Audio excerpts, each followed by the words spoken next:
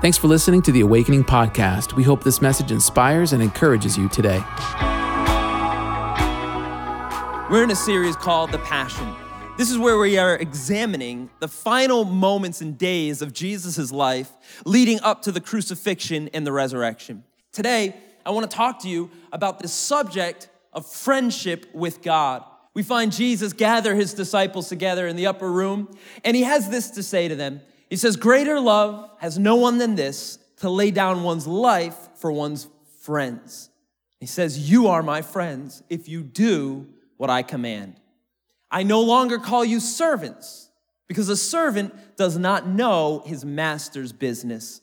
Instead, I've called you friends, for everything that I learned from my Father, I have made known to you." One more verse, Romans chapter 5 says this, "For since our friendship with God was restored by the death of his Son, while we were still his enemies, we will certainly be saved through the life of his Son." Come on, let's pray together. God, I pray that right now you come and you speak to us, God. Every home, every apartment, every person listening to this message, I pray the Holy Spirit speaks your own message, God, right to their life. Thank you, Jesus, that you are for us and you are with us even now in this moment. Come and speak. In Jesus' name, amen. Amen. You know, in this time of social distancing, one of the questions that we're wrestling with is, what does friendship look like over distance?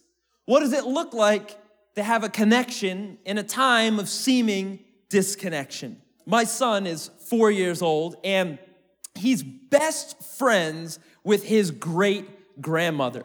When he was born, she decided to buy both of them little toys, like toy animals, so that they could play together even over distance. She lives in upstate New York. He lives here in Rhode Island. And so he's got a whole zoo here of all different animals. And every day he FaceTimes with her and shows off the new toys that she bought him. They talk about all the different animals, and he knows every single thing about them. And it's a pretty brilliant way for them to stay connected over distance. And a great friendship has blossomed between the two of them. One day, my wife said to Judah, "You have to go upstairs, and it's time for you to have quiet time. You can play alone in your room for a little bit." But he didn't want to stop talking to his great-grandmother. So Judah took my wife's phone and he put it in his own little basket, and he tried to sneak it up the stairs into his room so that he could continue to play with his great-grandmother. We see this beautiful connection between these two. In fact, the first time that they ever met, I'll never forget it. We brought him to her house in upstate, and he opens the door, runs in, they start playing, he finds the toys that she has, and they're playing together for the first time physically. It was so interesting to see people who were best friends meet for the very first time. I want you to know, Jesus, he came to establish friendship with you. He's not a distant God. He's not a long way off. He's not cold to you or angry with you or frustrated with you. He's not a God that wants to keep you in isolation. No, Jesus did everything he could possibly do so that there could be friendship between you and him. And distance doesn't necessarily mean there has to be disconnection. God will cross the dimensions so that he can be close to you. And one day when Jesus returns, you are going to recognize your very best friend. You say, "You're the one, Jesus, that spoke to me. You're the one that was there in all of those moments." The Bible says that Jesus said, "My sheep know my voice." There's going to be that moment, either when you die and you meet Jesus, or when it's his second coming, that you're going to hear him and you're going to see him and you're going to have already known him. You were the one all along that I had connection with. We see Jesus in this story with his disciples, gathering them together for the Last Supper. Jesus is headed towards the cross where he's going to be betrayed by his friend Judas, and he's going to be crucified by the crowd. And so he kind of gets alone with his disciples, and he has this beautiful thing to say to them. He says, "I no longer call you servants, because a servant does not know his master's business. Instead, I have called you friends. I've chosen you as my friend." Jesus is putting a new identification on his disciples. He's saying, if you are a follower of me, that there's something new being conferred on you, you're also gonna be a friend of mine. Isn't that a mind-blowing concept? I mean, think about it. I know sometimes we're used to it. We know John 3:16, we know about God's love, and we know about God's friendship, but really think about it.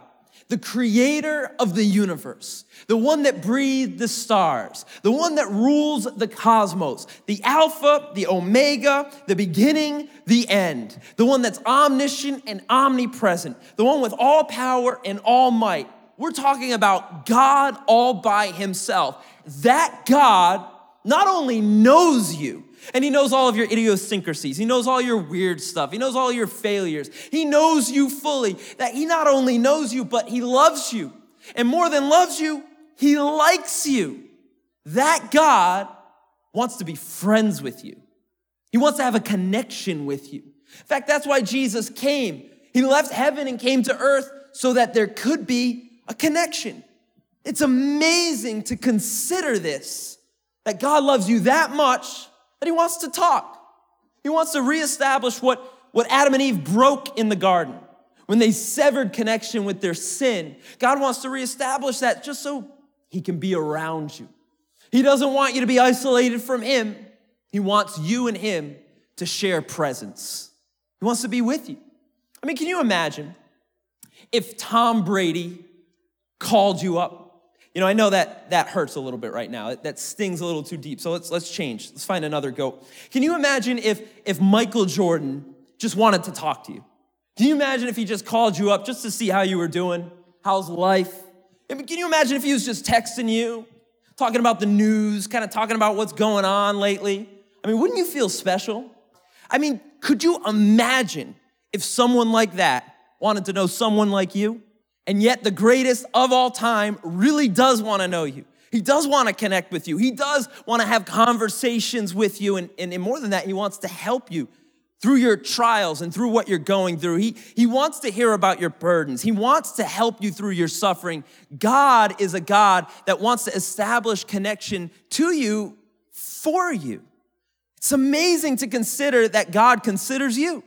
I mean, look at what it says here in Psalms. It says, "What is man that you are mindful of him?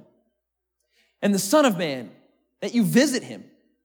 Psalmist is considering the same thing, saying, who am I, God, that you would even know me, that you'd be thinking about me, and that more than that, you'd visit me, you'd break my isolation and come into my presence and into my room. God, you're so good. When everyone else abandons me, you come towards me. When everyone else betrays me, you forgive me. When everyone else forgets me, you're thinking about me. That is a friend that sticks closer than a brother. A brother that was born for a time of adversity. That is the kind of friend that no human could ever be. And yet God wants to be. He wants to be your friend. When Jesus was on earth, he had a friend named Lazarus. And Lazarus had become very sick. So his sisters, Mary and Martha, sent a letter to Jesus. And they said, Jesus, the one that you love has become sick. Lord, the one that you love is sick. I want you to know, just because you're sick does not mean you are unloved by God. I know sometimes we can see sickness through the lens of superstition. If we're not careful, we can begin to believe in karma Christianity. That because we did something wrong, that's why we're being punished. That this sickness might have even been sent from God, but I want you to know that it's not God's punishment to cause you to be sick. He already took our punishment, and he took our judgment on the cross. No, when you are sick, it does not mean that you are unloved. In fact, the Bible says he draws close to the brokenhearted. He draws close to those that are desperately in need of him.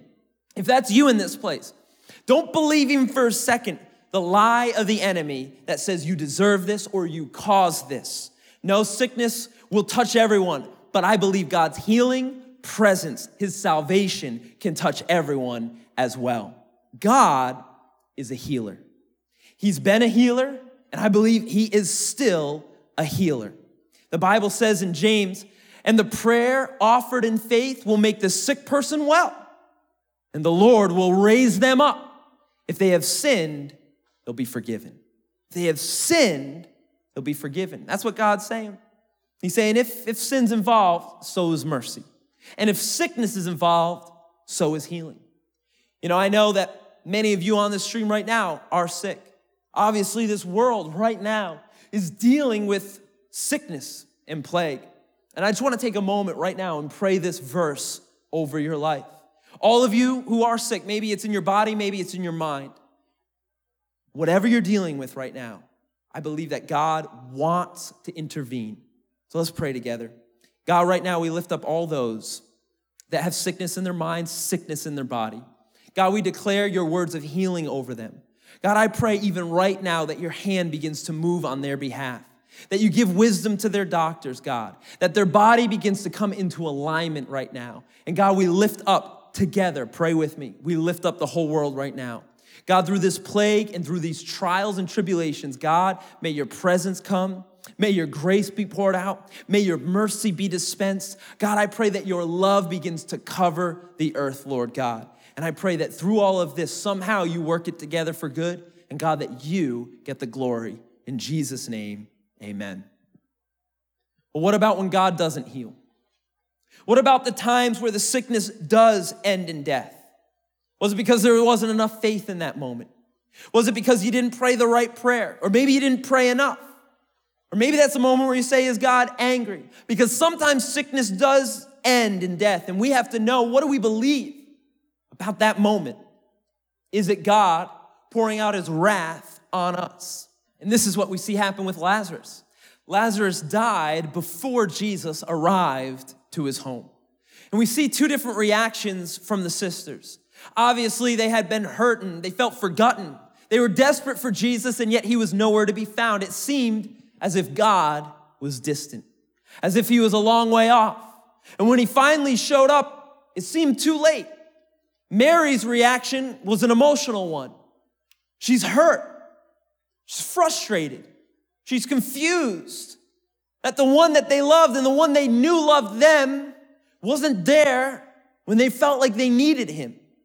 And so she allows that pain and she allows that hurt to keep her from Jesus. She knows Jesus. She still believes in Jesus.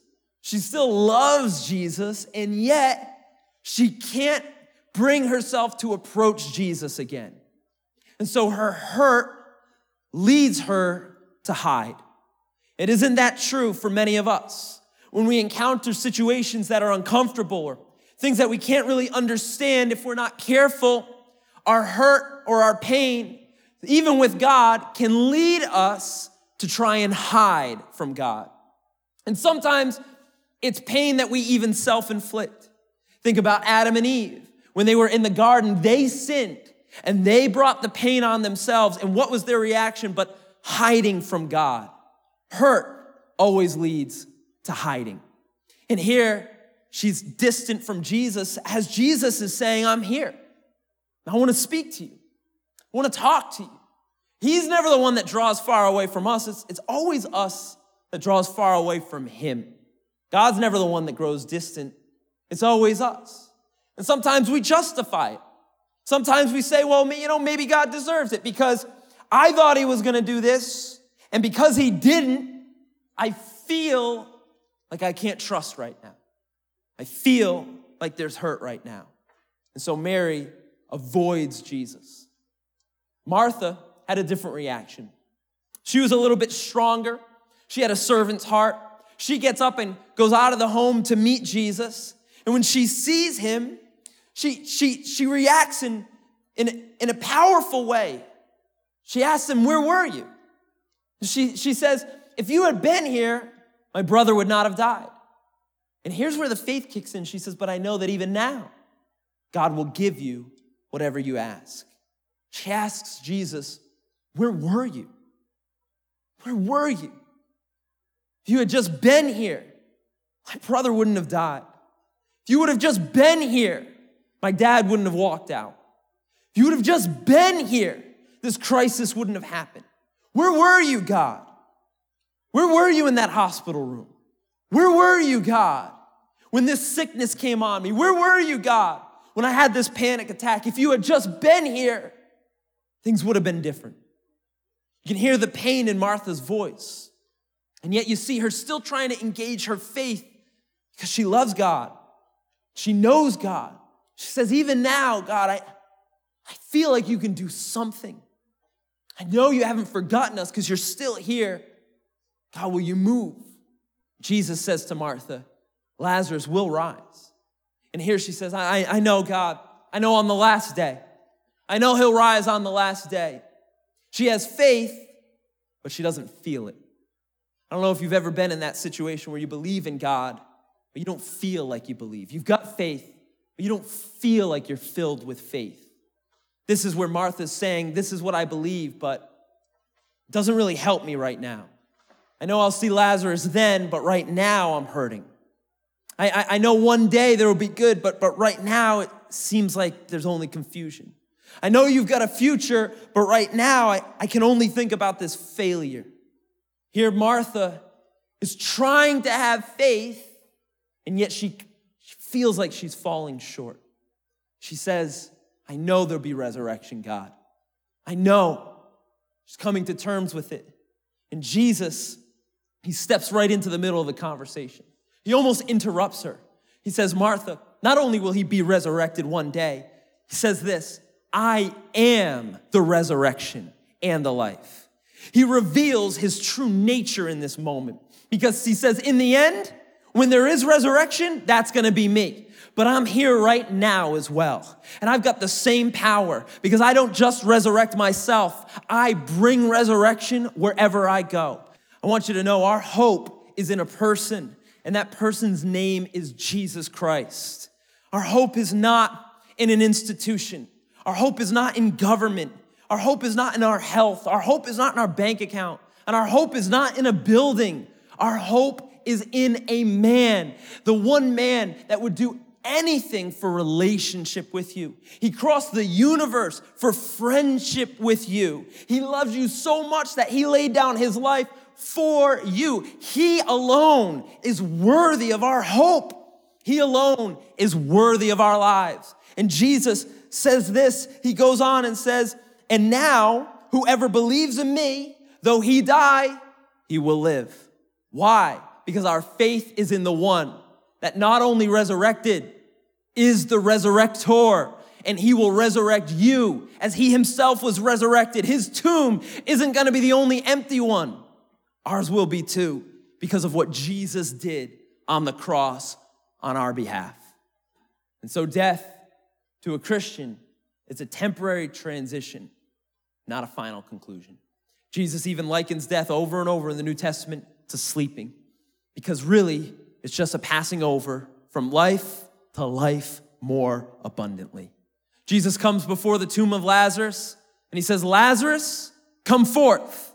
You know, many preachers note that Jesus had to use the name Lazarus or every single person in every single grave would come out. That's the power that Jesus has. One day you will hear your name being called from your grave. Julie, Mary, Benjamin, come forth.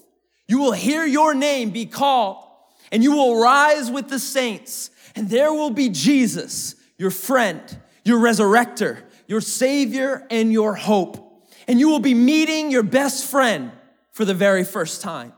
You will recognize him, and he will recognize you. All those that are followers of Jesus Christ have something to look forward to, that the end is not the end. The end is the beginning. It's what we are hoping for and looking towards with great expectation, life and life more abundantly. He won't just be your God, he'll be your friend. Look at what it says in Romans 5. For since our friendship with God was restored by the death of his son, while we were still his enemies, we will certainly be saved through the life of his son. Thanks for listening to the Awakening Podcast. We hope this message has encouraged you. If you want to learn more about our church, visit us online at awakening.global. We'll see you soon.